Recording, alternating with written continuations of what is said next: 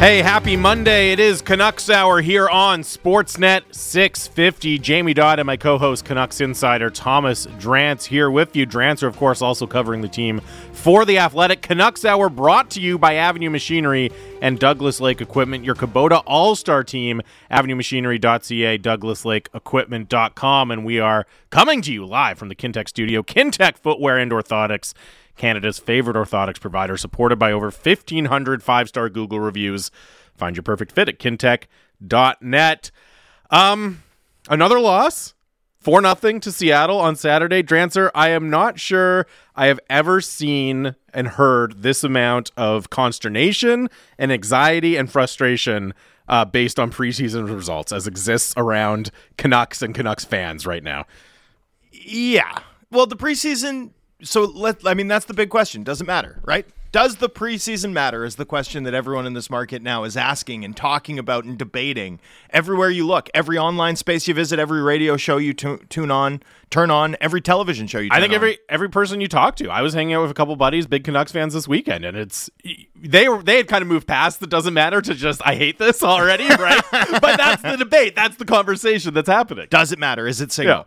Yeah. And it's a really funny thing because the preseason doesn't matter, except that it kind of does, right? It's one of those. It's one of those that both doesn't and does all at once. You know, you watch the Canucks play on Thursday night, right? Does it matter that Andrei Kuzmenko looks like he has the skill set to produce points in this league? I think it does. Yeah. I watch him crush it with that wrist shot. I watch him work the net front with the Canucks power play, and I say, wow, this guy can play, and this team's going to have a lethal power play. That's my takeaway from watching the preseason game. No one objects to that. No one's like, it doesn't matter. You know, and if you say that, I'm like, well, yeah, but look at all the underlying things, and this is the reason why I think the power play is good, and da-da-da-da-da. So when the coin gets flipped, all of a sudden it doesn't matter? I think it doesn't make sense. You have to be consistent. The challenge, and this is the challenge when something good happens, and the challenge when something bad happens, is sorting through what actually matters and what doesn't matter, right? What you should actually be concerned about and what is just preseason fluff. Okay, right? so what were you concerned about from Saturday? Okay, so, well, first of all, I think, obviously... And also I want to invite our listeners, text in, tell us what you were concerned about. What's concerned about, or what are you not concerned about? And also tell us, do you think the preseason matters? Yeah, 650 is the Dunbar Lumber text line. But, and this again, you know, obviously it's easy when you lose 4-0.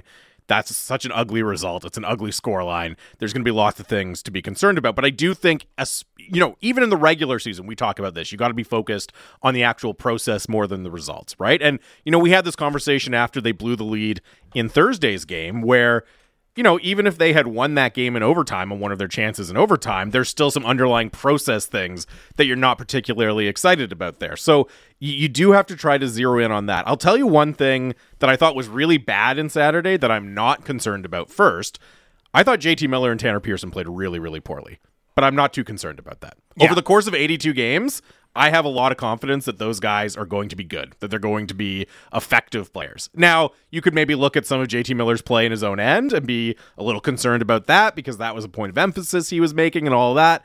But generally, I'm pretty confident that JT Miller and Tanner Pearson are going to be okay as a duo, even though I thought they really struggled on Saturday. Oh, yeah. The thing to be least concerned about, in my view, is the performance of established vets in the first week of the preseason. That is what absolutely means the least to me. Coming out of preseason action. But I agree with you. I think that for me, no concern. The fact that the Canucks have been shut out, twice? Yeah. No concern. I believe that this team is going to be able to score and manufacture offense, and I have very little concern about the possibility of them being a sub-average offensive team. They're at least going to be in the middle of the pack. There's a real chance that they're far better than that. I definitely think they're going to be elite or at least high-end on the power play. So, as an example, to throw one back that I'm not worried about, the Canucks haven't scored much in the preseason. No concern on my end about that. This team is going to produce offense. Now, to transition to something that I was legitimately concerned about, and speaking of transitioning, the defense and their ability to move the puck. And to be fair, Quinn Hughes was not in the game, but man, they had a lot of problems getting the puck out of their zone efficiently and quickly and in a dangerous method. And maybe this is partly confirmation bias, right? Because we all expected it to be a problem, and it was a problem But last that's year. always what you glom onto in the preseason, right? Yeah. Like, Pettersson is dialed in, and that's a great sign for the Canucks in the preseason, right? It's like, well, why? Because we know what it looks like when Pettersson's dialed in, and when he's dialed in, we expect great things from him, right? It's not, oh, who's this guy? He looks good, right? Like we know what he can do when he's motivated in a certain way, when he looks a certain, when he carries himself a certain way about the ice surface, so we draw meaning from it. Just like we know what it looks like when this team struggles to move the puck, when it gets stuck in their own end. When a player like Pettersson plays really well in the preseason, you know he's capable of sustaining it. So it's easier to rather than a guy who was in the AHL last year, you're like, well, okay, I'm going to be a little skeptical. With Pettersson, you're saying, okay, I know he can do that consistently, so that's really exciting. And as you're just saying, it's the same thing with the Canucks' problems to move the puck. You know it's an ongoing issue for this team, and when it turns up like it did in such a negative way, in such a glaring way on Saturday, it's really, really concerning. I think it is very fair to be concerned about that going into the season. I remember last year talking endlessly about who would kill penalties for the Canucks at this time of the year. The week and a half leading up to the season, every radio hit I did, you can go listen to my old Halford and Bruff stuff. Everything I did was, who's going to kill penalties for this team? Who's going to kill penalties? And that turned out to matter, right? Now, this season, sort of what's emerging for me and what I was most concerned about coming out of every preseason game I've seen so far is the level of help in front of Thatcher Demko in terms of what he's looking at, in terms of the quality of chances that he's looking at, in terms of this team's defensive play, looks disorganized. Like it's not about the goals that are being surrendered. It's not about the score line. It's not about anything other than they're giving up too much. They're giving up too many chances. They're losing too many battles in front of the net. I heard Luke Schenn speak a little bit about being heavier to defend. They're not getting position consistently in front of the net, and the chances they're surrendering are too good. Now, over the course of the last 5 years, this has been a really bad defensive team. And last year, they were closer to league average. Now, their goals against results were top 10, top 5 under Boudreau, but there was a lot of smoke and mirrors there in terms of them having the best 5-on-5 save percentage in the NHL. You expect that to regress a bit. So we already know that the Canucks' success in the second half of the season was built off of a likely unsustainable foundation, defensively speaking. But there's more to it than that, right? It was also built off of, Luke Schenn being effective in a top 4 role. Obviously not ideal. It was built off of Tyler Myers at the age of 31 having the best defensive season of his career, right? And Oliver Ekman-Larsson having the best defensive season that he's had since he was 26 at the age of 31. So they're going to need two 31-year-old defenders to sustain a level of defensive quality that's outside their form. In Tyler Myers' case, for his entire career. In Oliver Ekman-Larsson's case, like since he was a fringe Norris candidate, in his mid-20s. That to me begins to be concerning, particularly when you look up and down the forward ranks and just don't see a ton of lockdown type players. Mikheyev is, right? Mikheyev is. Brock Besser and Tanner Pearson can hold up in toughs, but I don't know that you'd call them stoppers. And then among their centermen, Bo Horvat's sort of the best suited to doing it. But, he's sort of like a neutral two-way impact guy who can hold up in tough minutes and produce a bit, right? Like and still produce like a second line player. Super valuable. That's a super valuable piece. He's a good defensive player, especially 5-on-5, but it's not high end, right? JT Miller's talked about his issues there, wanting to improve there. He's a high end defensive winger. He's a low end defensive center. That's not uncommon, right? That's like moving a guy from shortstop to third base, right? Like high end on the hot corner, low end at shortstop, right? The same thing. Elias Pettersson has the tools, the anticipation to do it. We've just never seen him do it before. He's never held up in those tough minutes. So you look up and down this roster and, my confirmation bias anyway, like what I'm seeing in the preseason that I worry is signal because it matches my priors about this team is this team approaching the season in a way where they're likely to sort of regress in terms of the goals they're surrendering? Because if they are, then they're going to need every ounce of that offense to win games, as opposed to last year where they won, some 2-1s. They won some 3-2s. They were preventing goals. They took a lead and they held those leads, right? Boudreau talked about that after the Thursday game, right? Like usually when we get these leads. We've been pretty good at it. Yeah. That's where I get a little bit nervous that what we're seeing does matter a bit. And I think it was the 2-0 goal on Saturday early in the third period that kind of illustrates a lot of what you're talking about, right? Where there's a turnover behind the net from Tyler Myers. And look, that's kind of baked into Tyler Myers' game. There's going to be some moments like that. He was producing offense on Saturday, but also, you know, giving some back on the other end. And there's a turnover behind the net. JT Miller is there. He's by the Seattle player that ends up with the puck, but just doesn't make a strong defensive play on it. And it's a bang play out into the slot, and it beats Thatcher Demko. And, you know, Thatcher Demko is going to get beat on really high grade A opportunities like that. Every goalie is going to get beat. If you surrender enough, that's what happens. Because he stopped a lot of them, right? Like Demko is great. Demko gives you a shot, even if you're permissive. You know, to put up at least modestly decent or even good defensive numbers from a goals against perspective, but he needs more help. And so week one, like to me, that goal is an example of one that I'm not too worried about. It was more that because Myers, Miller, they're going to be better come Friday. They're going to be better come the dress rehearsal version of the preseason that the Canucks play. Those guys, you know, we really do know what they are, and they're good players. They're, you know, certainly JT Miller's a net positive, and Tyler Myers can be. So, you know, I'm not worried about those guys. I'm just worried about the flow of the last 3 games and what we've seen pretty consistently, which is just a barrage of high-quality shots and far too much traffic, far too easily gained in front of the Canucks net. If that's a trend that we see over the course of the next 3 games this week, you know, then I'm going to say, hey, look, that's something that really could matter here. That's something that could matter. I'm not saying it does. I'm saying it could. And it's certainly trending in a way where my priors about this team defensively, where my concerns about their goal prevention as a club, you know, begin to be triggered a bit, begin to be on watch anyway, to see if they can iron it out over the course of the next week of preseason contests, exhibition games, but also practice. African Canuck texts in. Lots of good texts coming in. We'll get to them throughout the course of the show. But he texts in, I'm concerned that our defense on Saturday is the same lineup as we'd see in the regular season. If Hughes misses any games, they looked terrible, and that's worth being concerned about. I mean, yeah, if you for some reason still needed any evidence for how important Quinn Hughes is to the Canucks and what they do from the blue line, that game was certainly a really strong piece of it, because without Quinn Hughes in the lineup, it was just such a struggle for them to consistently move the puck from the back end. I actually thought Jack Rathbone did it pretty well. I thought he was the only player who was kind of consistently making effective plays in the transition game from the defensive zone. But I mean, the guy who stood out, and I don't want to pile on him too much because I know he's shaken off rust and he's coming back from an injury, but I was really concerned with Tucker Poolman's play on Saturday. And if the plan is to have him, you know, I know we've talked about, do they want to try him with Quinn Hughes again? Do they want to try him with OEL? Something like that. If the plan is for Tucker Poolman to play a really big role, a significant role on the blue line early in the season, you know, maybe he does shake off to the rust to the point where he's able to handle that at some point down the road, but that doesn't look like it's coming in the near term to me, just based on where his game is at right now. Yeah, I mean, it wasn't a good game for him. You know, Poolman's got a relatively lengthy track record at this point. We're talking about, a sample of 150, something like that, NHL games.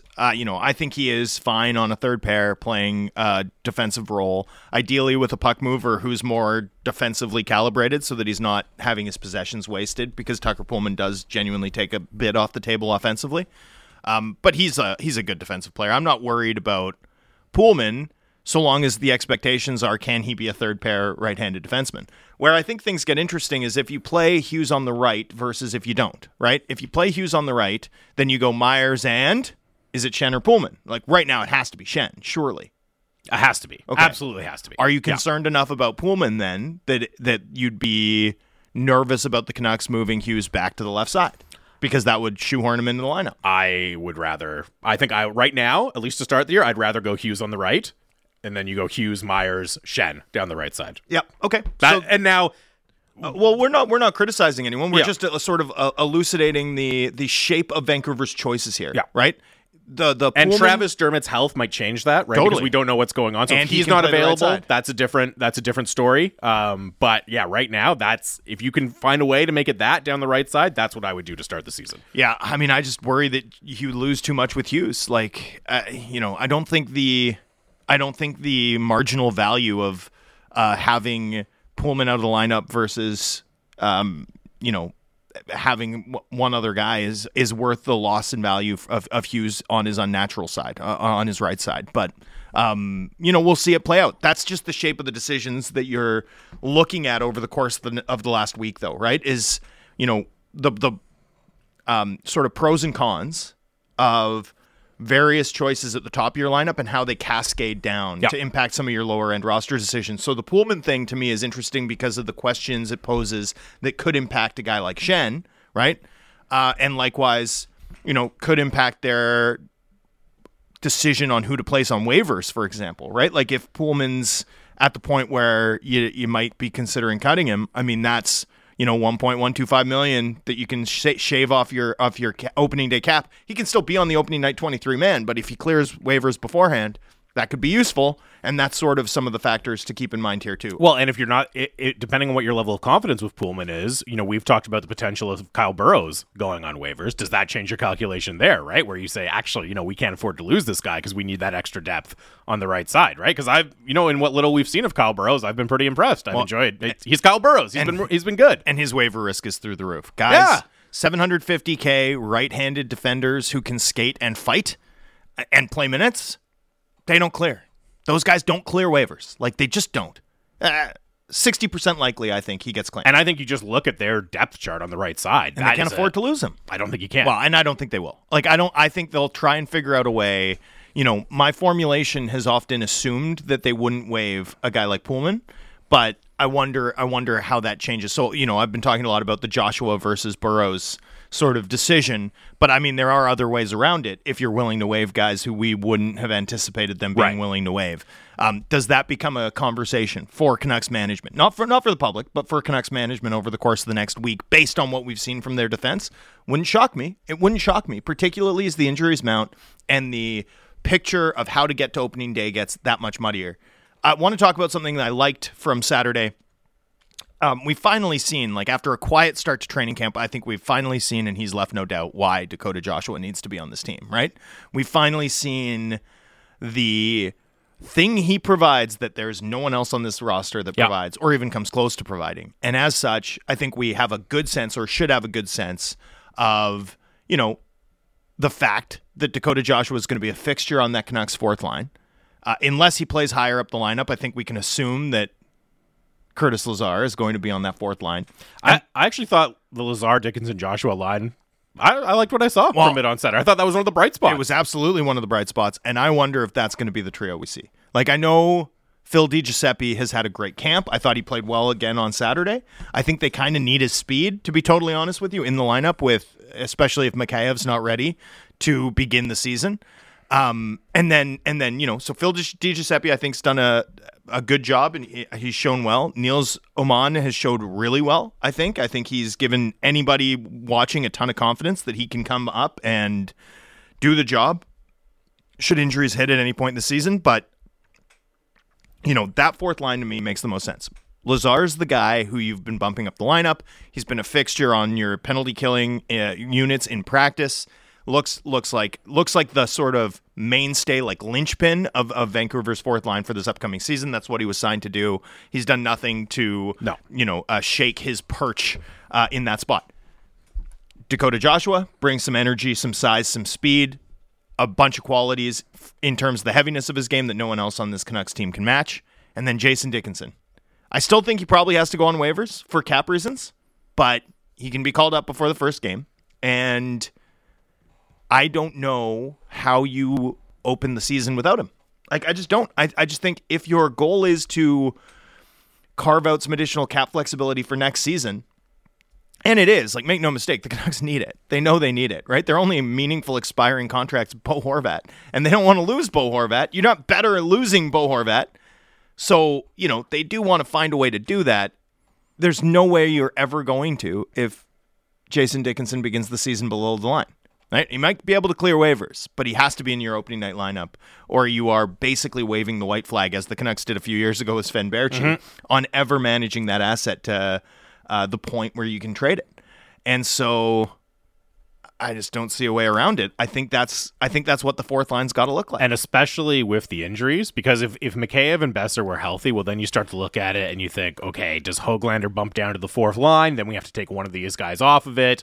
We know we just acquired Lazar and Joshua. We're probably not going to move them. We're not going to scratch them, so it probably has to be Dickinson. But right now, with the forwards they have available, there's a very, very clear path to him being in the lineup. And yeah, I agree that I think that's going to be the fourth line we see. So in which case this sort of goes and speaks to a lesson hard learned by many NHL players over the years. But, Phil DiGiuseppe for a second straight training camp comes in, plays really well. And for reasons completely outside of performance during camp and preseason, seems likely to be on the outside looking in of the opening night lineup. It's a tough game, man. Cruel game, man. It's a tough game. Brutal. Gemma Karstens-Smith is going to join us in a few minutes. I did want to read this one. We'll get back into some of your texts about what matters, what doesn't matter from preseason, how concerned are you. This one from North Creek Dan says, preseason game results don't matter, but the process of how you get to those results is a litmus test as to how a team may start the season. We all know that the start is important, and when that is challenged, concern is raised. And I do think that gets at the heart of it for a lot of fans who are very, very concerned right now. Is this is not a team that's earned the benefit of the doubt at all, right? This is not a perennial playoff team where, sometimes they start slow out of the gate, but they always figure it out, and they're always there when Game 82 wraps up. This is a team that has a lot to prove, that made a lot of noise about how they're aware that they have a lot to prove and that they intend to prove it right out of the gate this year. And I think that context is really important for understanding why so many fans are looking at these preseason games and getting, I was going to say a little concerned, but probably more than a little concerned in a lot of cases. 650 is the Dunbar Lumber text line, the smart alternative. Visit Dunbar Lumber on Bridge Street in Ladner or Arbutus in Vancouver online at dunbarlumber.com. We're going to take a quick break, but I did want to mention this before we go, Drancer. A couple weeks ago, I was teasing that we have an exciting announcement about the show coming, and then I stopped doing that, but I was reminded, and I can confirm, for real, tomorrow, there is actually an exciting announcement about the show coming. For real this time. I mean it. So I'm very, very excited for that. We'll have more details to share when we were on the air tomorrow. But up next, thrilling. Yes, it's very exciting.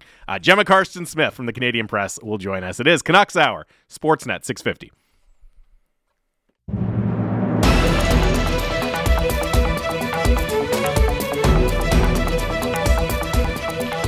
Welcome back to Canucks Hour, Sportsnet 650. Jamie Dodd and Thomas Drance here with you. Another extended edition of the show on until noon today. Canucks Hour brought to you by Avenue Machinery and Douglas Lake Equipment, your Kubota All-Star team. AvenueMachinery.ca, DouglasLakeEquipment.com. Gemma Karstens-Smith from the Canadian Press will join us momentarily here on the show. Should mention, for all the talk of the Canucks losing all these preseason games, they've got a chance to get a win. They're in Edmonton tonight.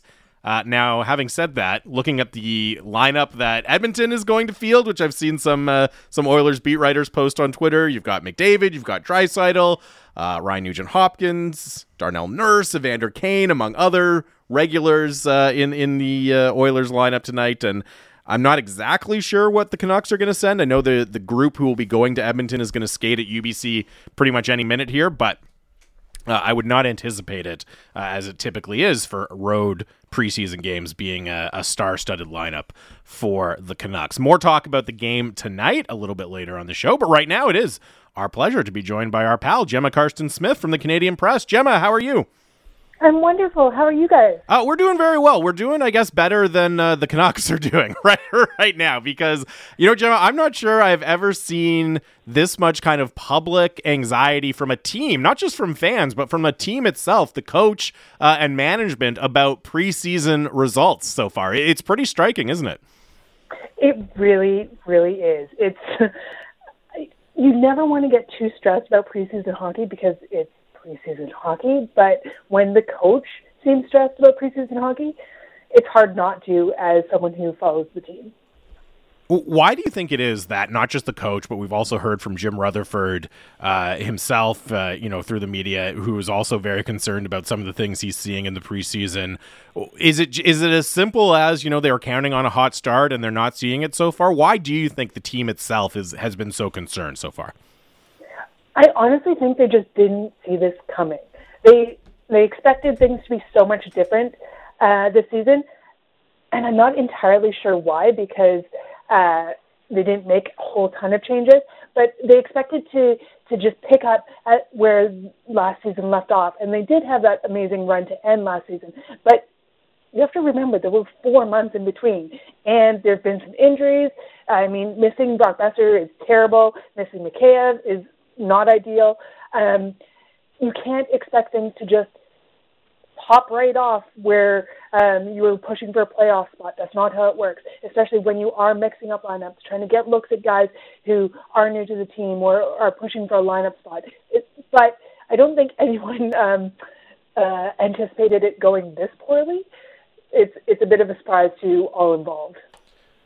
Gemma, what's your take on the simple question of, does preseason matter? No. Good. Yeah. Simple question demands a simple answer at times. Were you surprised on Thursday? Always like to get your takes on, some of the stuff we hear as media post-game, after practice. Were you surprised by Bruce Boudreau's tone on Thursday? And can you remember seeing him as downtrodden as he was following the loss to Seattle at home on Thursday night? No, I thought that was the most, I don't want to say pessimistic, but the most downtrodden is a good way to put it, Drancer. That was not the Bruce Boudreau who comes out smiling and kind of joking with us all. That was a Bruce who is afraid for his job, honestly. He knows that he's right on that bubble, and if this team gets off to a poor start, he's not going to make it to Christmas. He knows that.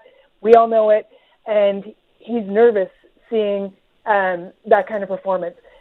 Watching them give up a 3-1 lead in the third was to a Seattle team that is that roster was a lot of AHL talent. So it's not just what they did, it's how they did it. And I think that would be a concern to anybody, but to a coach who knows he's sitting on the bubble, that's a big concern.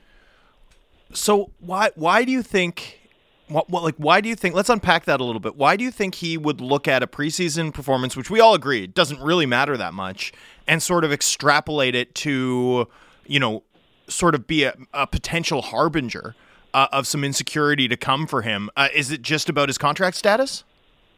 I think that's a great question. I think from my perspective, I think he knows that this is what he has to work with. Yes, this is a larger pool of players than he'll have available, and he can pick the top talents and the ones that work best together and all of those things. But this is also what he has to work with in terms of the issues. And if he's seeing those issues now, he's seeing that they haven't been addressed over the offseason, that the same things that were the lack of back-checking, the just simply being pushed off the puck in your own zone, that kind of thing, it's still happening. This was a team that was supposed to be tougher to play against. How many times have we heard that through training camp and even over the off season? This is a team that was supposed to be tougher to play against. Did not look like that in either game against Seattle. And I think we saw Luke Schenn say that post-game Saturday, that they were too soft, they weren't poised enough with the puck. And we saw Bruce say that they're going to get better, but it's just not happening as quickly as they'd like. Yeah, I think they'd like it to happen right now, and it's a little bit scary that it's not for Bruce. And Gemma, one thing that has really fascinated me over the last, since last season ended, and we've heard those first comments about the need to play with more structure from Jim Rutherford and Patrick Allvin. There's been this kind of indirect debate almost in public comments between Bruce Boudreau and Jim Rutherford, where, Boudreau has talked about, well, we just need to execute more, right? And it's almost, you can almost, if you're reading between the lines, and maybe I'm doing that a little bit too much, but it almost strikes me as, Boudreau is saying, yeah, the players just need to execute, and management is saying, well, no, you need to play a different system. And I thought even after the game on Saturday, he said, we were really having trouble moving the puck, and it's not simple, but it's something we work on every day in practice, and we need to do it better. And it felt a little bit like Bruce Boudreau kind of once again saying, it's not the system, it's maybe the personnel that we have on the blue line that's preventing us from doing that. Kind of feels like, yes, he's talking about personnel and also like, well, give me some more time, man. This is what I've got to work with. Let me figure it out. That's how it feels from my perspective. But I do think that Bruce, again, this is what he has to work with. The blue line has not changed. Moving Quinn Hughes to the right side doesn't solve a problem. It just moves a problem. So, yeah, I agree. I think that there's definitely been this indirect debate between Rutherford and Boudreau. And I think that speaks volumes to Bruce's need to figure things out and figure them out real quick.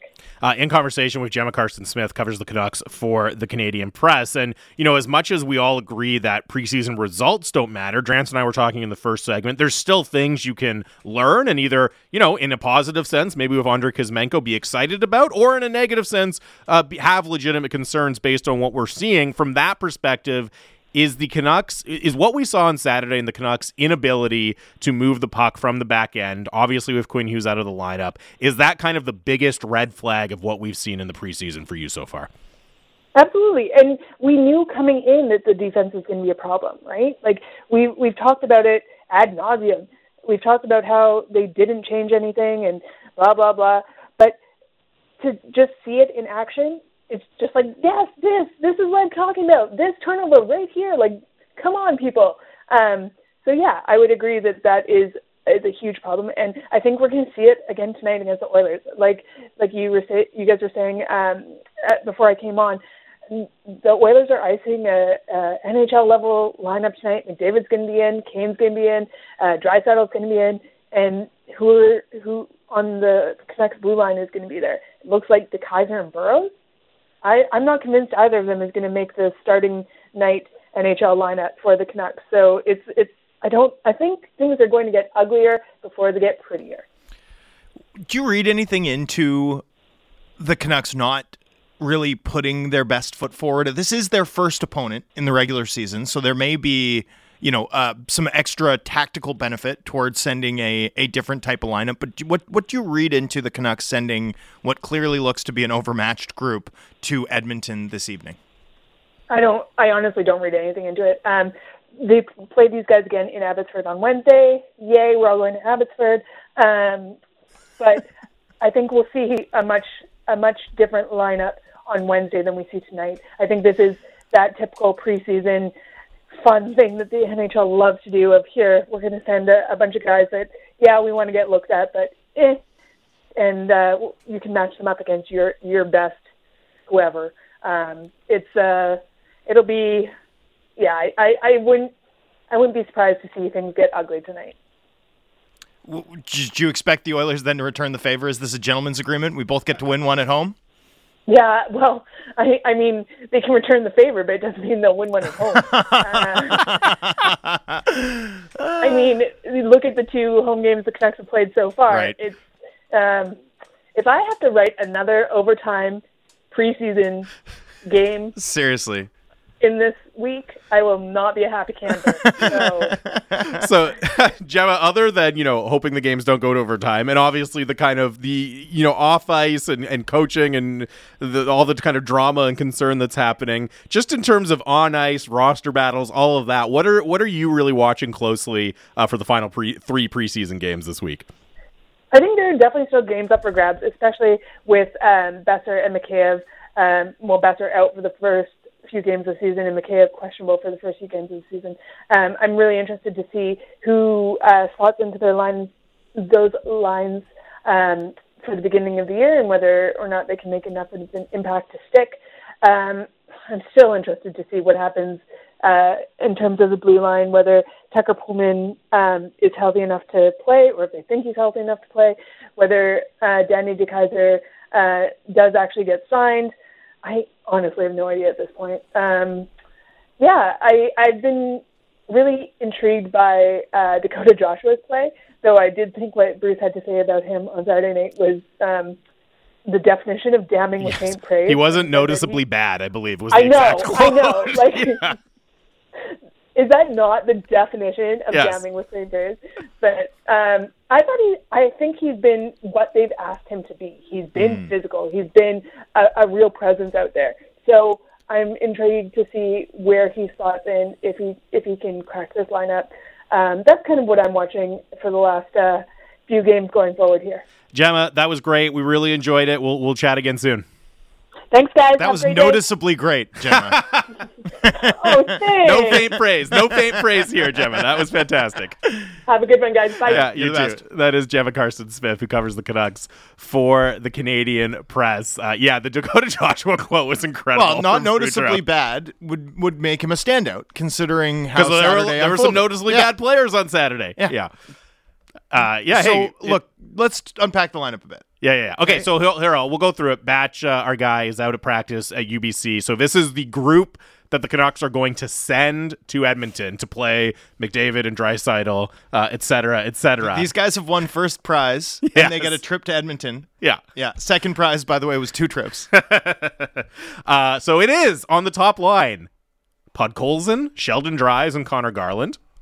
Tristan Nielsen, Niels Amon, Niels Höglander, Dickinson, Lazar, and Klimovich. And then on the fourth line, Phil DiGiuseppe, John Stevens, and Will Lockwood. On the blue line, Christian Wolanin and Kyle Burrows as the top pair, Danny DeKeyser and Noah Juleson, and Guillaume Brisebois and Brady Keeper making the trip, plus Colin Delia and Archers Seelov. So a very Abbotsford-heavy lineup going, including, the Canucks still have a ton of players in camp, right? I know they made 3 more cuts. They made very small reductions. Yeah. And I would expect some more significant ones to come tomorrow. Yeah, so there's definitely some guys that you might have thought weren't around anymore because they haven't featured in preseason games yet, or for a while anyways, like John Stevens and Guillaume Brisebois, even Klimovich, he's still in the main camp because I know the Abbotsford camp hasn't opened yet, so Yeah, that's what's going on and there. I wouldn't be shocked if they keep a couple of their Abbotsford-bound guys to play, like a guy like a Chase Waters. Doesn't it make sense to give him a game with some Canucks players in front of the Abbotsford crowd? Like, doesn't that make some sense? Sure. I could see there being an inclusion like that or two for Wednesday's game, but I still expect the Canucks to make a relatively sizable reduction tomorrow, and then probably thereafter some of the guys who are kept around for Wednesday, and I would expect we'll see like pretty close to a dress rehearsal lineup for that final Friday home game at Rogers Arena to close the preseason. There's some interesting things to unpack here, and I love the language, the unspoken language of lineup decisions, especially at this time of year, is one of my one of my passions, along with graphic design. So as I look through this, there's a few things that really stand out to me that I think are worth unpacking. Danny DeKeyser, to this point in training camp, has been a guy who was given a lot of opportunity, right? I commented when they didn't send him to Calgary that, one of the things that a PTO veteran has in terms of their utility is that they can go on the road for one of those preseason games where you're sending a punt lineup and help you meet the veteran minimum. And yet, Danny DeKeyser at training camp and for the first week of preseason tended to play in a top 4 role, right? Got real looks for this team. All of a sudden tonight on a pair with Noah Juleson, right? Danny DeKeyser's ticking the veteran minimum box, right? That to me speaks volumes about where he's at in the pecking order, as does the fact that he has not really been a fixture on Vancouver's sort of top penalty killing units over the course of main group practices last week. The bar that a veteran has to leap over when they're on a PTO, if they're going to earn a contract, is high, right? Like, you have to be better. You have to dislodge people from that position.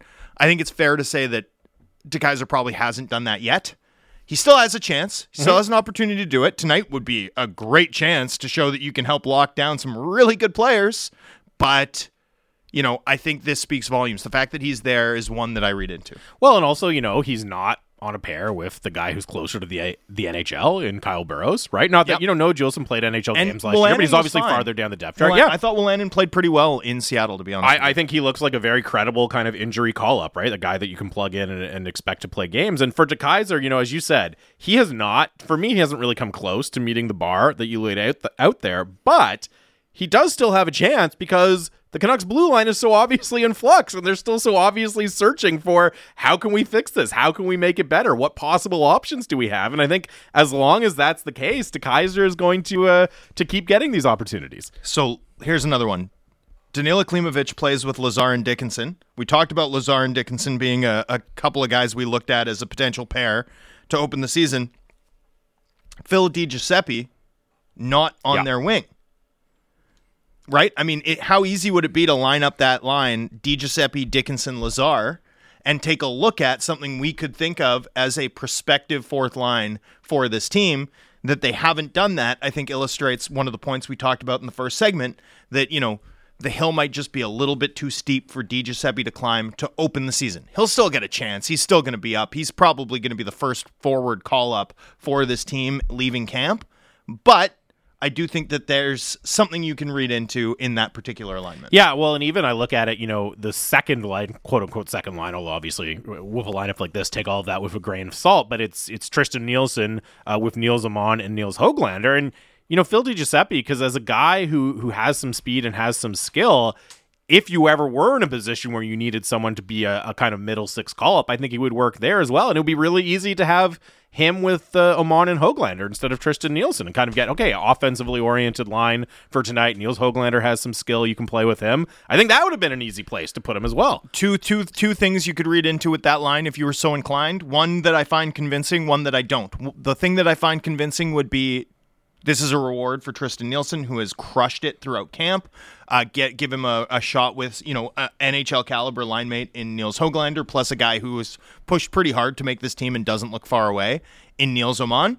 I wouldn't be shocked again if there's negotiations that occur between Nielsen and the Canucks over the course of this week, prior to the opening of AHL training camp later this week in Port Coquitlam.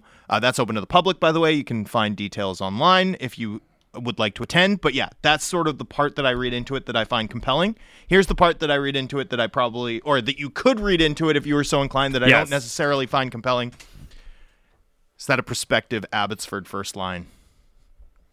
Right? I don't think so. Yeah. I don't think so, but it bears asking. It bears sort of wondering about, considering how Nils Aman has performed.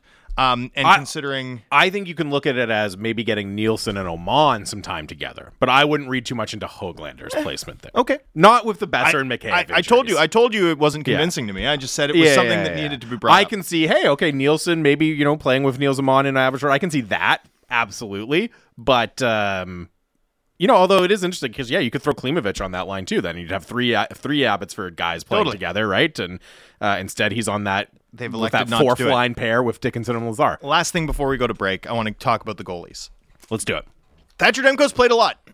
Thatcher Demko has played a lot, right? He's played the first two periods of 2 games plus an additional full game, right? So he's played 140 minutes, not counting overtime, in the preseason to this point, right?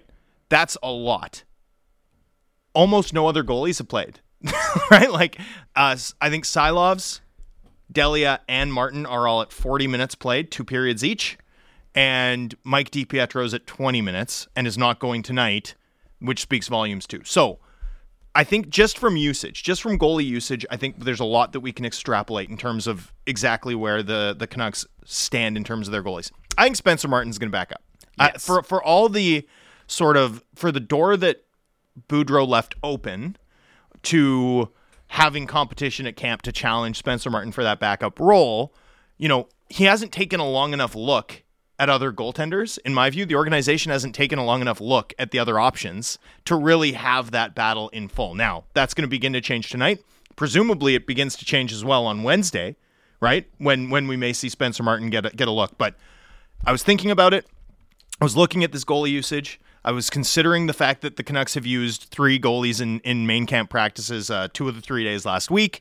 And I thought to myself, for all that the club might say that they want to have a competition and push Spencer Martin to earn that backup job, they just haven't really taken a long enough look at any of these guys. I guess that process begins tonight. Maybe it's a Monday, Wednesday look at Delia and Martin. But even then, are you really going to base a decision like that off of one game? No, I really struggle. I mean, not exactly like they're giving Delia a good that's the shot thing. here. It's like, oh, he got lit up. It's like, well, yeah, you put an AHL lineup against McDavid and Draisaitl. Yeah, the goalie got lit up. What are you you're gonna hold that against him? Oh, Right. yeah, no, bad performance. So I'm sort of not buying the goalie battle. For all that I talked about it and interpreted the 3 goalies and Boudreau's commentary, as I looked at usage yesterday, I thought, I just don't think they've actually given anyone long enough leash to win that battle. Silovs, however, going for this preseason game, maybe he plays a period. Presumably, Boudreau will address his plans after the morning skate today. So the fact that Silovs has played the same number of minutes as Delia and Martin, and has factored into main group practices, where DiPietro's played 1 period of action, 17 minutes, in fact. He's only faced 4 shots in preseason action, right? And has not factored into main camp at any point. We know that the club and DiPietro's camp have been working collaboratively to try and find a change of scenery trade. We know that. We know that this is one of those situations to monitor because it needs to be resolved one way or the other. Feels like, based on Silovs sort of really grabbing the horns at training camp and impressing the way he has, that we have a pretty good sense now, right? Demko, Martin, Delia and Delia. Is it Delia? Delia and Shilovs down in Abbotsford, and then DiPietro one would assume is ECHL bound if the club cannot facilitate a trade. And last thing, the next few days through Canadian Thanksgiving are really like sort of fruitful ground to try and make that trade. You saw Jonas Johansson get claimed by the Arizona Coyotes just the other day. Goalies are one of the positions that gets claimed the most frequently at this time of year, right? As guys get sent down, teams put in their claims if they think the goalie waived is an upgrade over the goalie they have. So a lot of teams end up sort of without their planned third goalie, right? Those are the teams that may circle back and want to give Mike DiPietro, a goalie who's waiver exempt, a look. That could create an opportunity for the Canucks to finally solve this issue prior to the season and prior to putting DiPietro, a very promising goalie prospect. He's still very young. He's still a very promising player in the ECHL, which would not help anybody considering, his skill level and where this organization is at. 650 is the Dunbar Lumber text line. We'll read some more of your texts. I want to unpack some of what our guest, Gemma Karstens-Smith, had to say as well. We'll continue to look forward to the game tonight, the rest of the preseason for the Canucks as well. On the other side, that's coming up next. It's Canucks Hour, Sportsnet 650.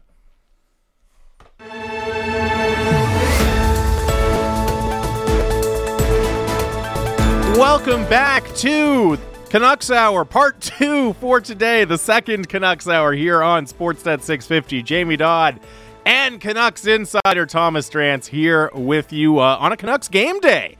They'll be in Edmonton. Puck drop at 6 o'clock. Pre-game coverage begins here on 650 at 5:30. Canucks Hour brought to you by Avenue Machinery and Douglas Lake Equipment, your Kubota All-Star team, avenuemachinery.ca, douglaslakeequipment.com. And we are coming to you live from the Kintec studio. Kintec Footwear and Orthotics, Canada's favorite orthotics provider, supported by over 1,500 five-star Google reviews. Find your perfect fit at kintec.net. We'll see if we can get some Bruce Boudreau audio in here. The Canucks, the group that are going to be flying to Edmonton for the game today, they're skating at UBC right now, but we anticipate that Boudreau will speak to the media relatively soon here, so we'll try to get that turned around and let you hear it before the end of the show. I did want to read this text. It's from Jay in Calgary, and it ties into something that Gemma brought up, Gemma Karstens-Smith, when she was on with us a little bit earlier. Jay says, "Hey guys, I haven't heard a lot about this. Considering the commitment made to this roster, what happens if they suck this year? Is JT even tradable now that he's under contract until 37? And I think when we started doing the show again a few weeks ago, Drancer, we kind of began by talking about, what are the actual stakes for this team? What happens if things do go off the rails? And you start to just go down the list of potential outcomes, and there's not a ton that makes sense, given, as Jay says, how committed they are to this roster, how difficult it is to unravel. And I think that's probably a part of the reason why Gemma brought up that, maybe one of the reasons Bruce Boudreau is so concerned is that he sees the writing on the wall a little bit, that if things do go off the rails, he might be the logical fall guy. I want to say really quickly, I think it's far more likely that this team, okay, I think this is a bubble team, right? Until the end of time. But I think this is a bubble team, right? So I firmly expect, I was thinking about it the other day. I think the Canucks are more overwhelmingly likely to finish. This is not exactly a hot take. The fat part of the bell curve, right? I would say is above where they finished last season, 92.5, right? Yeah. Which is, by the way, where the Vegas has set their over-under. I think they're far more likely to exceed that than even money, personally. But it's somewhere between there and the 106-point pace that they played with Boudreau, right? It's like the spicy takes, you can only get them the spicy takes. Canucks Hour. I'm going to give it a 14-point range in the low 90s to the low hundreds, right? That's sort of. Now, I think it's more likely that they exceed that than that they're sub 85 points, right? That's my view of this team. I see them as a pure bubble team, and then the degree to which they exceed or fail to live up to that is going to be determined by injuries and luck and all the usuals. All of that said, right, if it goes, whether it goes well or goes badly, this team's going to be roughly that on true talent regardless, probably in perpetuity, right? Probably in perpetuity, which is sort of what's tough, is that if you're always in the middle, it's hard to get ahead, particularly when your cap situation is mangled and you don't have a ton of prospects or high-end prospects anyway in the system, right? That's always been the issue with this team. That was always the issue with, extending JT Miller. That was always the issue with sort of keeping things relatively conservative over the course of the season. And look, I think the assumption was from new management that this is a frustrated market that couldn't tolerate a rebuild. And my view's always been that this market would love to see a rebuild done right.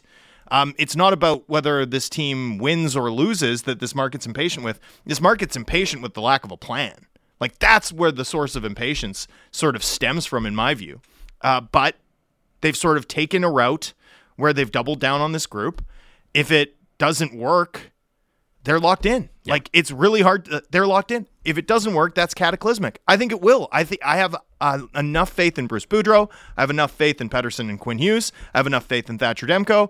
I think it's going to be fine in that they're going to be fine. What I don't think is fine is the limited routes to improve this team further, right? That's where I think this team's going to be in trouble in the years to come. And that's why it is kind of hard for me to wrap my head around the idea of, Bruce Boudreau being done by Christmas, because it's not like it's going to be his fault if the team struggles, right? It's not, we know Bruce Boudreau wins a ton of games in the regular season, right? So maybe if there's this dream candidate out there that you think you can bring in and you make the change for those reasons, but it does just, if that happened, and there's a lot of things that have to go in one direction for that actually to happen, but if it did happen and Bruce Boudreau was out before Christmas, it would really just feel like the kind of default option, not something that would actually address the team's deficiencies and the team's future needs, but just, we can't do anything else. It would be the classic, you can't fire the players, so I guess we'll fire the coach type of move. If this season follows the same script as last year, I don't even know what you do.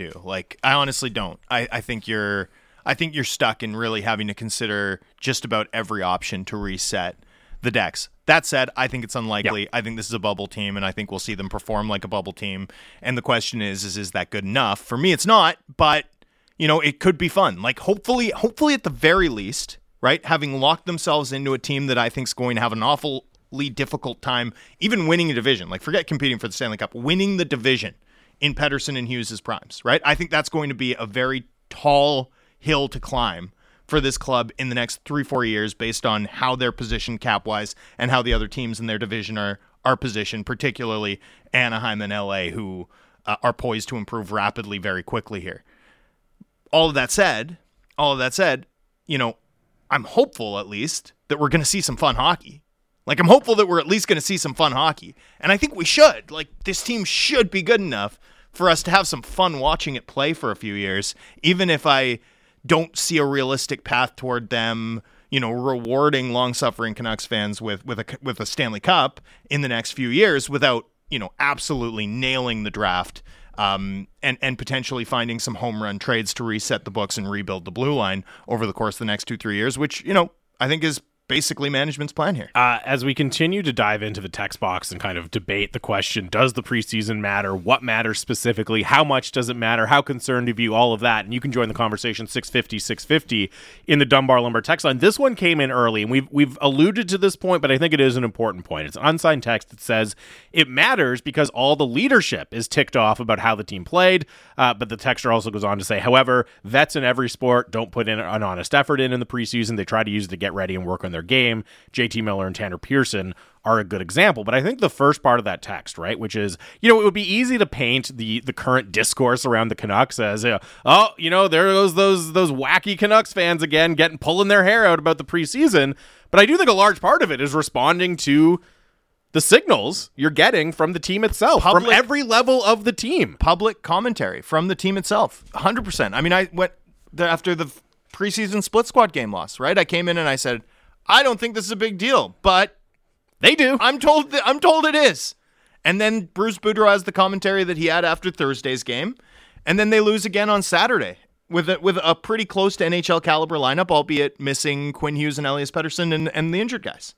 Yeah, I mean, that does it's a huge part of why people are reacting the way they are, right? If the messaging from Boudreau was, because he still has so much weight and pull with fans, right? Yeah. And understandably so. If the wildly popular. If the messaging from Boudreau was different, was, I'm not worried, I don't like it, but we just got a few things to clean up, but this doesn't really concern me, I think you'd be seeing a very, very different response. People would be saying, okay, well, that's fine then. He's seeing enough in practice, he's seeing enough when they're skating, I'm not really concerned about it, right? Like, that would be a very, very different context than, boy, that was disappointing. Boy, I was really frustrated with how we played. That's really concerning to me, right?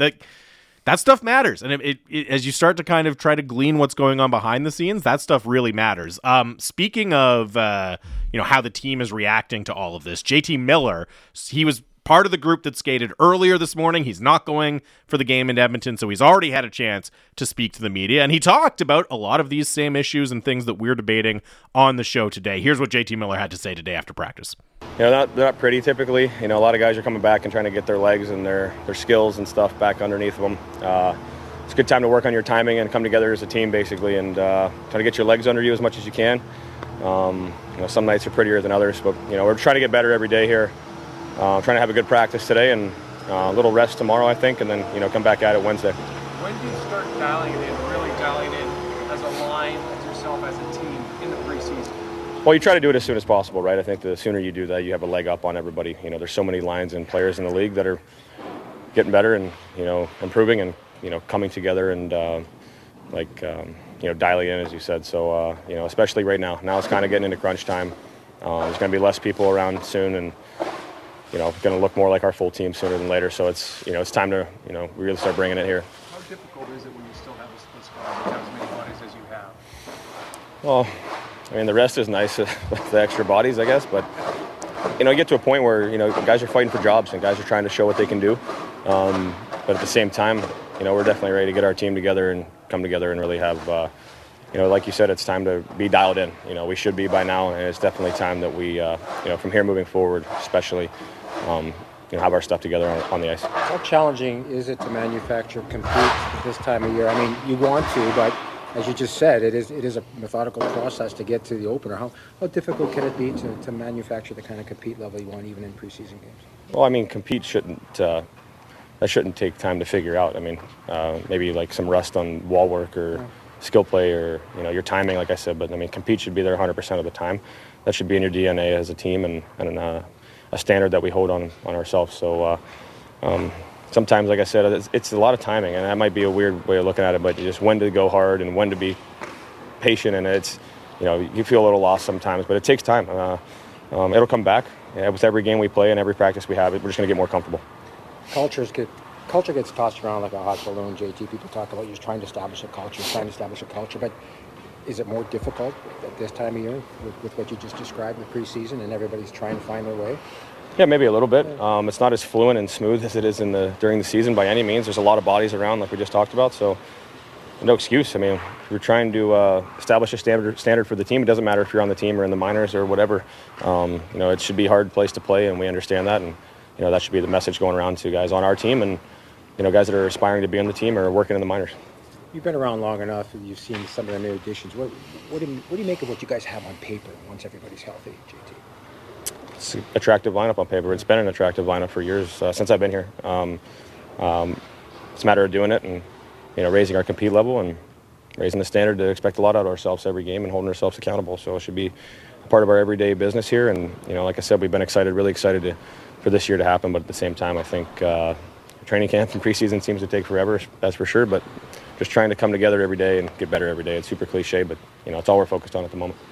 That is Canucks forward JT Miller speaking to the media after he skated with the group not going to Edmonton at UBC today. And I would say a pretty measured tone from JT Miller there, right? Like acknowledging the deficits and what the team has done so far, but not pressing the panic alarm by any means, not that I'm expecting or saying he should. Although he did put a period behind them, right? From this point forward, right? Yes. Right? He did sort of like draw an underline and be like, that doesn't matter.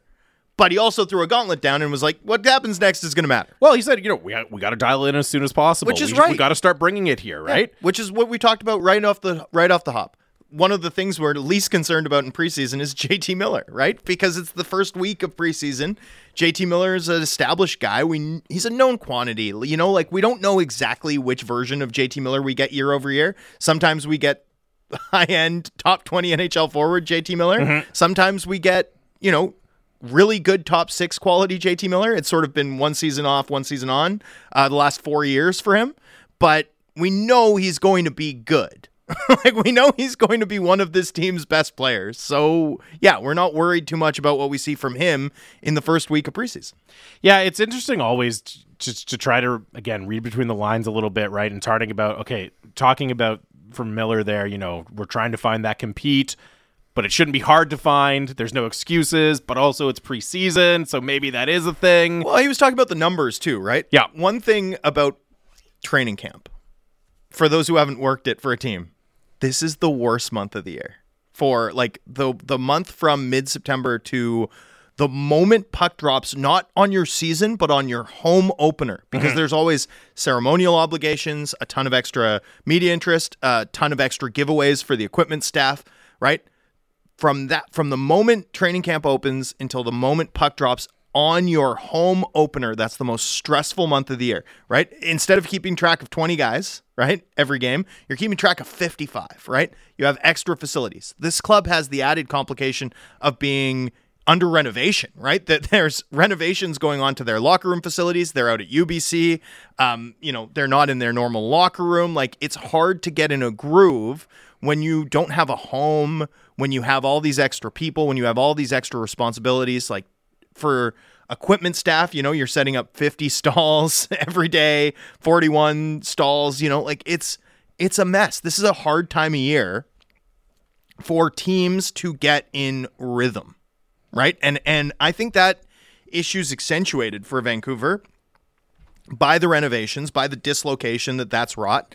And I'm sure by all of the outside distractions of the past week too, right? It all adds up. It's all a drop in the bucket that eventually fills if those drops continue. So we'll sort of see where this goes, but I thought Miller commenting on the numbers was, and he did it multiple times. He kept coming back to the amount of bodies, the amount, where you're at, wanting to dial in your team, wanting to get, that to me speaks to a sense of dislocation that is natural at this time of year, but that I think is accentuated for the Canucks relative to other teams. And one thing that's interesting about that is, I was listening to JT Miller, and the first thing that popped into my head was, okay, well, that's all fair, but other teams are going through that as well. Now, as you said, there are some extra factors on top of it for the Canucks. But because again, that was my kind of first reaction. Well, hold on a second. The Seattle Kraken are dealing with a lot of those same issues, but they're working way harder than you guys, right? This is not having lots of bodies in training camp and it being preseason and all that is not unique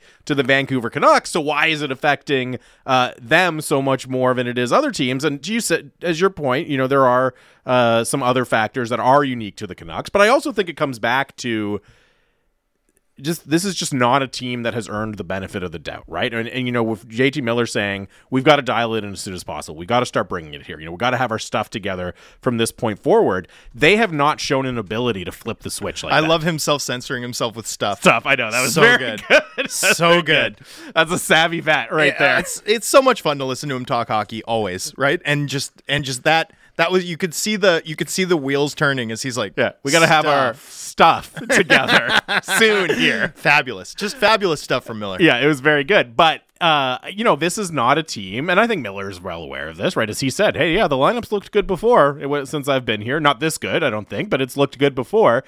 This is not a team that has a proven track record of being able to flip the switch, right? And, I think of really good teams, not just in the NHL, but you see this all the time in the NBA, right? Where a team will kind of be coasting towards the playoffs because they know how good they are. Right. And then it's like, oh, okay, it's the playoffs. We're going to actually be good now, right? There are really good teams that can do that in different sports, that can kind of lay low for a little bit, but then they know the stakes are higher. They know what level they have to get to, and they just get there. The Sedin era Canucks were masters of it, by the way.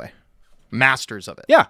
I even think to like an in-game example. Remember when Tampa came here last year and they were tired. They were delayed in Edmonton. They had to fly in the day of the game. No legs, and they basically played really, really hard for 20 minutes, got the lead, and just salted it away because they knew, okay, we have to be at this specific level for 20 minutes. Then we can be at a lower level for 40 minutes, and we'll still probably win. They're a veteran team who's won a lot. They know how to do that. The Canucks have not proven that they can do that kind of thing. You have to be successful at business for people to take your business decisions seriously. Like if I'm like, oh, you should invest in that, no one takes it seriously. They're like, no, you're not successful. But when the Oracle of Omaha does it, people take notes. I mean, that's what you're talking about, right? The Tampa Bay Lightning are the Warren Buffett of winning in the regular season, and the Vancouver Canucks are Frank Grimes. It is what it is. Yeah. No one in Tampa or Boston or like whatever perennial successful team you want to name, no one would be worrying about, oh, they got shut out 4-0 in preseason. No. Right? Well, I don't think Tampa's won a single preseason game. I don't think Colorado has. And I've had people in my mentions being like, preseason doesn't matter. Look at Colorado and Tampa. And I'm like, that's the company. That's Colorado and Tampa. That's the company you think this team belongs with? Tampa Bay just made the finals 3 times in a row. 3 times in a row. Do you know how remarkable that is? That's the best team of the last 25 years. Yeah. And Tampa and Colorado's run through the playoffs might be the most impressive we've seen since LA in 2012. Right? Complete. They were a tsunami. They were a wave. They washed over everybody, and they did it with average or below average goaltending throughout. It was remarkable. Predatory. So, yeah. I mean, no one cares that those teams haven't won in the preseason. Come on. Stop it. This team has a little more to prove. And I thought JT Miller acknowledged that while also drawing a line under what's happened to this point, right? What's happened to this point doesn't matter. We have to get dialed in now. I thought that was a artful way of shrugging off the issues and acknowledging them all in one fell swoop. Well done, as usual, by Miller. Yeah, and we've got... And I don't really buy into this, but we've got, whenever you hear JT Miller speak, because he is so compelling, you have people texting in, Darren in Chestermere says, hi guys, hearing JT more and more. He sounds more like a captain rather than Bo Horvat. Stop it. Another one from Timbo Slice that says that guy's going to be the captain of a hockey club. We also have the dissenting point of view from Rager who says, it's JT Miller providing lip service again, talks a big game about competing and sacrificing, but he's one of the main culprits of checking out. Well, I thought he addressed that too, talking about how it actually is a timing issue in his perspective, right? That really players are looking to get their feet, their hands, their wind up to speed in the preseason. That is true, by the way, 100% true. Yeah, so I mean, I thought he even sort of addressed that specifically. Look, JT Miller is captain talk. We don't have to have it yet. That we can save that as an off-season topic. Yes. In the event that the Canucks lose Bo Horvat, but one thing to note in my view is it helps to have, a captain who's a little bit more restrained in terms of the risks that they take on the ice. Yeah. accountability has to come from the room, but it also has to come from someone who's doing little things on a very consistent basis, like who's doing, JT Miller plays a high risk, high reward game, and it works for him. And, this isn't criticism of him so much as it's hard to be like, guys, we have to really dial it in when you're the guy who's not always dialed in. Again, Miller has to play the way he has to play to be successful. He's enormously successful. This isn't to second guess that so much as it's to point out a dynamic that results when you have a player with that style be the guy who takes the reins. It's easier to be like, well, bud, you were the guy with the turnover at the Blue. Like, stop it. I also just think, first of all, we probably place a little too much emphasis on who's wearing the C, but even For you just sure. look at how the Canucks leadership group lines up publicly, it's not this out of the box idea to have kind of the main guy, the captain, be a little bit calmer, not as boisterous, and then have like a lieutenant who's a bit more of the fiery type. That's a kind of common leadership structure in a lot of different environments in life. And you are ignoring anyone saying that Bo Horvat shouldn't be the captain in this market is ignoring Bo Horvat's unique suitability to discuss some of the things that come up from time to time in this market in a way that reflects this community, right? Like whether it's been residential schools, right? Whether it was the Don Cherry controversy, like Bo Horvat's comfortable wading into the occasional moments where politics and hockey intersect and doing it in a way that Vancouverites hear. In the bubble. In the bubble, right. And doing it in a way that Vancouverites hear and are like, this guy reflects our views or our values. This is one of the most liberal hockey markets in the world, right? And Bo Horvat's able to speak to it in times of controversy in a way that works. That's unique.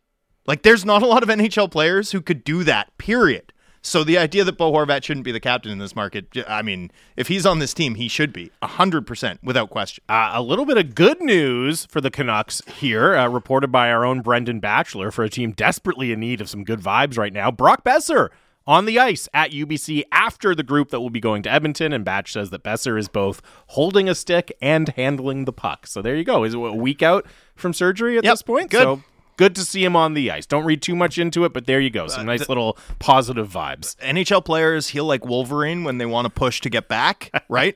I thought when I heard 3 to 4 weeks after surgery, I was like, oh boy, that seems awfully aggressive in terms of a return timeline. Well, you just hear surgery and then 3 weeks. It's like, yeah, that's extreme. I mean, to me, hand surgery 4 to 6 would be my baseline expectation, right? So 3 to 4, I was like, that seems aggressive. But again, hockey players at this time of year can, and depending on how their body responds to it, right? Because it's not just playing through a pain threshold. It's also about actually healing and making sure you're not returning in a situation where the injury can be exacerbated. They do amazing things in terms of healing, especially top performers, right? It's not one size fits all. Every body reacts differently to the injuries that are inevitable in a dangerous sport. But yeah, I mean, Boeser being on the ice, holding a stick, puck handling a week out, that would suggest to me that the 3 to 4 week timeline wasn't as aggressive as I first assumed, and that, hey, this is a guy who's going to push to come back as quickly as possible. No surprise there. Pro athletes, they're built different. Yeah, as JJ Watt illustrated this week. It's unbelievable. It's unbelievable how tuned in these guys are. It's honestly, you spend enough time around NHL players, I think I get told I'm negative a lot, but if you listen to my commentary, I think you'll find it pretty rare that I'm super critical of players themselves. I've spent enough time watching these guys in practice. I've spent enough time around NHL players, period. My appreciation for their collective skill level and athleticism is through the roof. These guys are outrageous. Yeah, I always feel like implied in everything we say, when I do say, this player is not playing well or something, there's like an unimplied asterisk that is relative to the incredibly high standard that is NHL hockey. Well, you know what I mean? Sure, it's for like, sure. I want to make everyone aware, but I am fully cognizant of how incredibly difficult it is to be like the sixth guy on your AHL team. It's like, wow, you're a phenom at hockey. Honestly, the thing that always struck me the most was when I worked for the Panthers. Do you know I did that? I've heard it once before. Or twice, yeah. I'd also contribute to social content for our channels, right? So you're on the bench and you're just holding your phone and you're filming guys doing various drills or doing whatever you're doing in warm-ups. You're never worried about a puck being poorly controlled and hitting you or anything like that. You're never worried, not for a second. These guys' level of control is just through the roof. And then you go and do it in the major, junior, or NCAA level. And these are like real NHL prospects, but Yeah. they're not all real NHL prospects. And the level of, like, you'd never do that for your beer league team. If your beer league team was just like you'd never be like, I have no need to be aware of No any concern here. It would be totally different. It's just that the level of control these guys exert over their environment on the ice, it's honestly mind-bending. We'll take a quick break here. Hopefully we'll be able to hear from Bruce Boudreau as the Canucks prepare to face the Edmonton Oilers tonight in Edmonton. By the way, 650-650 is the Dunbar Lumber text line, the smart alternative. Visit Dunbar Lumber on Bridge Street in Ladner or Arbutus in Vancouver online at dunbarlumber.com. Final segment of the show. We'll read more of your texts. Look ahead to the rest of the week for the Canucks as well. It is Canucks Hour, Sportsnet 650.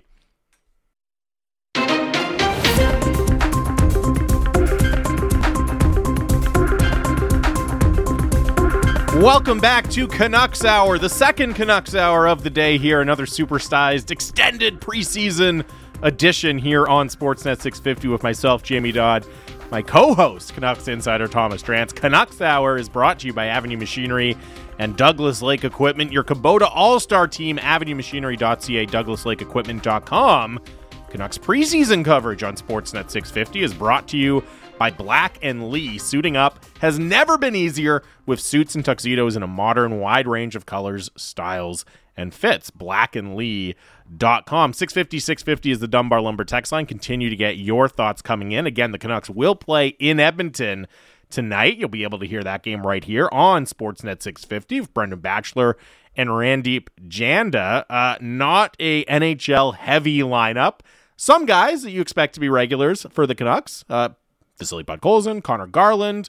We'll see where Niels Höglander ends up. But other than that, I should say Jason Dickinson and Curtis Lazar as well. Potential opening night starters for the Canucks. But most of that top end of talent, JT Miller, Elias Pettersson, Quinn Hughes, et cetera, not making the trip to Edmonton tonight, where that team, the one the Canucks are sending, will face an Oilers lineup that includes Connor McDavid, Leon Draisaitl, Zach Hyman, Evander Kane, Ryan Nugent-Hopkins, Dylan Nurse, Evan Bouchard, et cetera.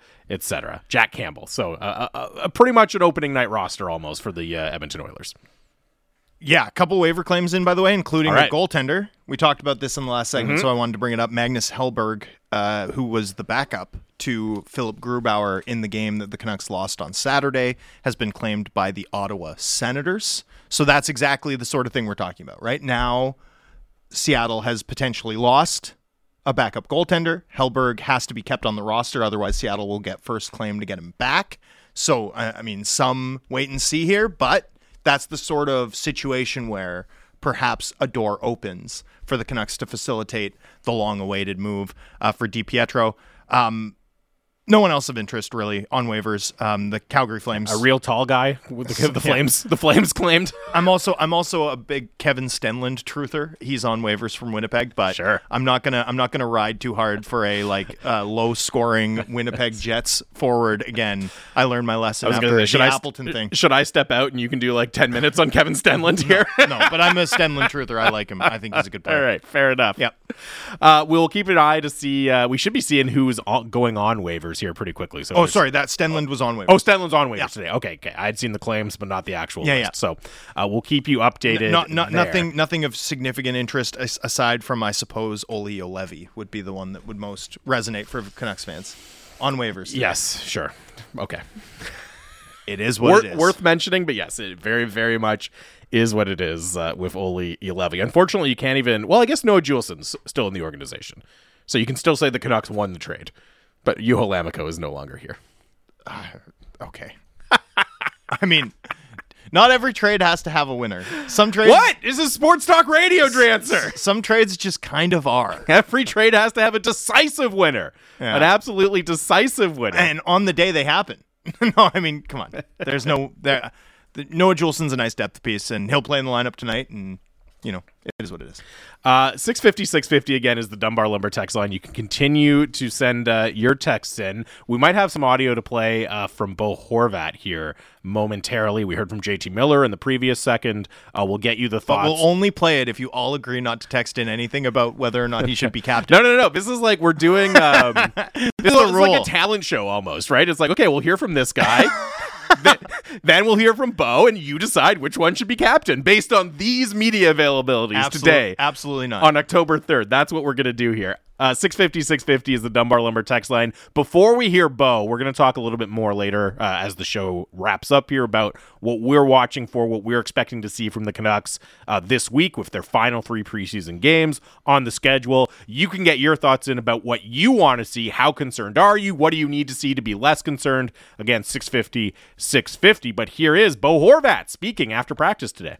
No, you have to put a little bit into it, obviously. We can definitely be a lot better as a group. But it is preseason. There's still cobwebs to get out and little things that you have to work on and adjust to get ready for the season. So we just got to start gearing up from here on out. You've been at this for a while now. How do you manage cranking up the engine to getting it? Yeah, I think it starts with practice habits. It starts with working hard in practice, and then it's just going to translate into the game. Obviously, there's definitely things that have to get cleaned up in our game, but at the same time, that's what preseason's for. That's what it's just getting them geared up for the regular season and be ready for puck drop on Wednesday in Edmonton. How disturbing is it when maybe the compete level isn't there on certain nights, Bo, even though it's a preseason? I think that, again, that's where we hold each other accountable, and we have to demand more from each other. And, that's something that you can always control is how hard you compete. And right now I think we can up that ante up definitely a whole lot going into these last 3 games. From your experience, how much growth happens through the preseason? Like, how much different do you feel from game 1 to the last game of the preseason as you're going through the year? Yeah, for a lot of us, we haven't played hockey in games and for obviously all summer. So sometimes it takes a little bit, but the last 2-3 games is when you really start amping it up, and you should be feeling ready to go by game 1. Is it more difficult as a captain? I mean, you're trying to establish the culture, but you've got guys who are veterans, are in kind of different agendas. They know their bodies, but you've also got young guys. Is it more of a challenge to establish it now? No, I mean, I think it all starts with me. I think obviously, my work ethic and my habits in practice and my habits in games in the preseason. Obviously, there's guys that notice that kind of stuff, and I have to be at the top of my game whenever I play, and that's something I'm going to definitely do here the last couple of games. Would you like to hopefully see, aside from injuries, kind of have your representative lineup intact maybe the last 2 preseasons? Yeah, I think that's usually kind of what's happened in the past. Those final spots and those guys that are on the on the line there. I think to really prove themselves the last couple of games and kind of see what we look like with our full lineup. And so I'm looking forward to it. I think we got a lot of good prospects, a lot of good hockey players on our team, and I'm looking forward to seeing our group together. I couldn't tell if that was Henrik. Were you trying to at the end? Yeah, that was it. I like the conversation. How invaluable has it been to have both him and Danny on the ice? Because I've watched David skate. Kuzmenko comes to the bench. Hank's got the board out. He's showing the little things. How invaluable have they been this camp, and what have you seen from them? Yeah, they've been great. Obviously anything that you want to talk to them hockey-wise, they're 2 of the best to ever do it. And it's nice to have that kind of, right there at, whenever you need them. So they've been great for everybody. They've been great for myself. For the most part, it's just catching up on family stuff, and obviously I haven't seen them all summer. So, but for the most part, they've been awesome hockey-wise to go and chat with, and any questions that you have or anything that they see to get their input it's always nice to have.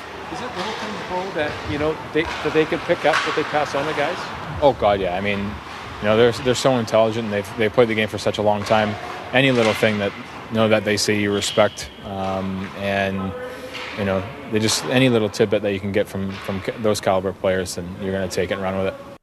That is Canucks captain Bo Horvat. And I have to share this because earlier we played the JT Miller audio, and Darren and Chestermere texted in saying, "Hi guys, hearing JT more and more, he sounds more like a captain rather than Bo." And Darren and Chestermere just texted in, "Hi guys, more and more I hear Bo and he sounds more like a captain." And he says, "Sorry guys, I just had to. LOL." So Darren and Chestermere immediately swayed back to the Bo Horvat side of things there. Listening to Bo Horvat, who said a lot of very similar things to what JT Miller had to say. And it stood out to me right off the start. We got to start gearing up from here on out, which was almost really echoes what JT Miller said. From here on out, we've got to get our stuff together, right? That is the message from Canucks leadership. Let's erase what's already happened, but we're not saying it completely doesn't matter because we also know we need to be better starting right now. Yep.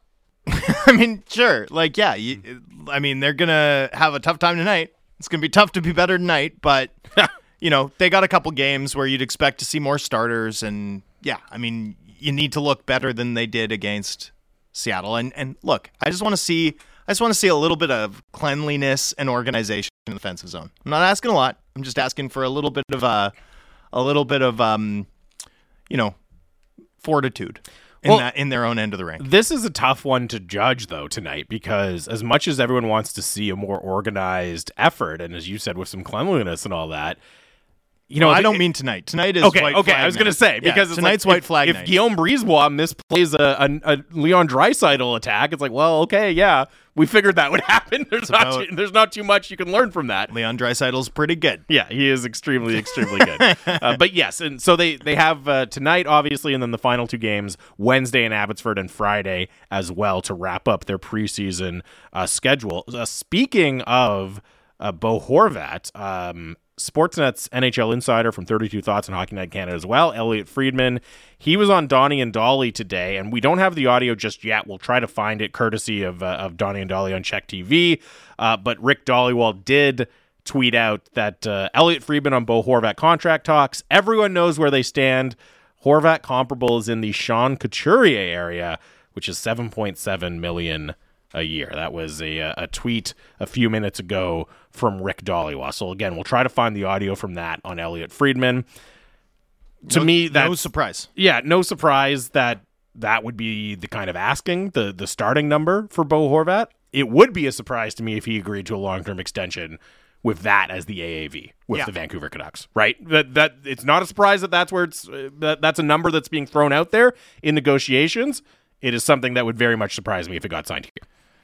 Well, for sure. But when you look at Bo Horvat's comparables, we need to update this because you remember we did like Extendables Week, back in what I think it was May, maybe June, and we talked at length about this. Couturier was sort of the low end comp for Bo Horvat in the data set we built. Right. The fact is that Couturier's career points per game number about 0.64. And Tomas Hertl's about 0.63, and Bo Horvat's 0.64. Like, that's it. Now, Couturier was a Selke nominee, so that changes things up, but Hertl wasn't.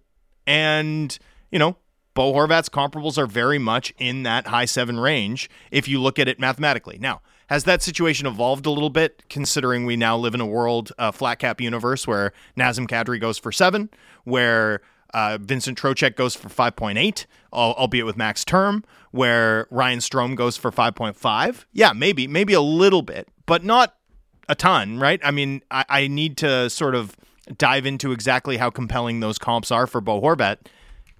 Players, centermen, who are 30 goal scorers, might have threatened for 40, if not for a variety of injuries and COVID absences. They tend to get paid. They tend to get paid pretty well. And that's why I think you're obviously hearing a fair bit about a gap between the Canucks and Horvat. But, that range of comparables, I'm seeing some sticker shock from Canucks fans on Twitter and on social media. That's exactly in line with where I would have expected Bo Horvat, not just what his side was asking for, but in terms of what the comparables look like. Like, that's his market range for sure, without question. You get him any less than that, you're getting a hometown discount. And I think a big part of the sticker shock is because of the Canucks cap situation, right? Which is they already went long-term and big money with JT Miller, right? And there's just a question of how many more deals like this can you do and still find the flexibility or even hope to find the flexibility to still meaningfully improve the team around these guys that you're committing to, right? Like, that's where the sticker shock comes from more than anything, I think. Yeah. And the sort of sense or the question of, did the Canucks choose Miller over Bo? Mm-hmm. Right? I think that's a fair thing to wonder, considering how this played out over the course of the summer. The fact that they got Miller to a place that they're comfortable with, the fact that they haven't been able to get Bo there, despite the fact that there was, copious optimism early on in the offseason, a sense that the two sides had at least an understanding of what it would take. That never came to pass, and they end up doing Miller, getting that deal done in late August. And do they have space to do both? I think is a very relevant question to wonder. I wouldn't be surprised if it's a question that Bo Horvat himself is asking, right? Like, you've been in work environments and seen people get promoted over you or get raises when you didn't. How does it make you feel? At the end of the day, Bo Horvat's a professional athlete, but it's not that different from an experience we've all had in various, stages of our own professional careers, whatever we do, whatever it is we're involved in. I think there's certainly, a chance that's not a chance, but I'm sure that's a dynamic that is now hanging over a little bit, or at least shaping Bo Horvat talks at this juncture. And certainly it's shaping Vancouver's posture, where be it, I don't think they feel the urgency to close quickly. So we get to this sort of stalemate, as it were. And we'll see if it gets resolved in short order. Yeah, and I mean, as we said... Or not. I don't know if it feels like it's going to get resolved in short order, right? Who We've knows? heard start of the season, but we're only, 9 days away now from the start of the season, 10 days away from the start of the season. And then the question becomes, will they talk in season and all that usual stuff? But I mean, that's the script we're on, right? Like, that's the script we're on, and we'll see exactly how it plays out. We know that this organization likes to operate, close to the vest. We know that Bo Horvat's camps tends to be pretty similar, and this comparable that Friedman's throwing out is quite right, and something that, again, we've been discussing on the show for 4 or 5 months, right? Like, this is the range. This is what these types of players cost. And it is tough to do that deal from a Canucks perspective, considering all the other bloated commitments they've made. But, at some point, at some point you have to take your medicine. At some point you have to take your medicine. Well, and you're in a very difficult spot, because you might either have to pony up and pay that much for a player, even though it makes your cap situation even more complicated and challenging than it already is. The other option B, is potentially trade your captain in a year where you've made all this noise about how important it is to make the playoffs. And that's phenomenally difficult to do as well, right? And, as we said... and they've been clear, right? That they would be willing to do that. Well, that they have to do it. That they cannot afford to lose players for nothing, right? So, and realistically, unless you're trending to be like a 110-point division-winning team, those are the types of tough decisions you have to be willing to make. This management group's claimed that they are willing to make. They did make it on a far lower scale with Tyler Mott in the midst of a playoff race. They've said they'll do it again. They've said their philosophy won't bend on that, front, even for a player of Horvat's caliber and importance locally. It's going to be an interesting one to watch. Lots of reaction coming in on this on the Bo Horvat final few minutes of the show here. 650. Lots of sticker shock, right? Well, this one unsigned, and it goes to what I was saying, right? The text is, if Bo wants that type of money, then he has to get moved. But then the follow-up is, how do we even fit that in, right? And it's not just about the idea in a vacuum of paying Bo Horvat that much money. It's about specifically when you're already in this position that the Canucks are, and you have, the Elias Pettersson extension again kind of looming on the horizon, how do you justify doing it, right? I think that more than anything kind of illustrates why the sticker shock is what it is. We had this one come in from Snoop the Dog as well, who says, could a big money extension for Horvat be dependent on the confidence in being able to move, for example, Myers $6 million in the offseason? That's from Snoop the Dog. Look, that would make it easier, I'm sure, but Myers is a short-term contract at this point, right? In the offseason, he'll only have 1 year left on his deal. So, yeah, you would love to be able to move it, but I don't think that then justifies you turning around and making an extreme long-term commitment, because you're talking about completely different time frames with the two players. Well, and look, here's the thing to remember. I mean, with the Canucks positioned as they are cap-wise, right? Going into this offseason, they're going to be looking at, assuming the cap rises another $1 million, which is, widely expected. And even the NHL's overly optimistic projections, or characteristically optimistic projections, hold an 83.5 upper limit for next season. they're looking at about $14.6 million in cap space with 15 players signed. That's without any of the RFAs. So that's without Höglander, who could be 2.3, very realistically, if he produces the way he has the past 2 years. Plus Travis Dermott, right, who could earn a raise. We'll see.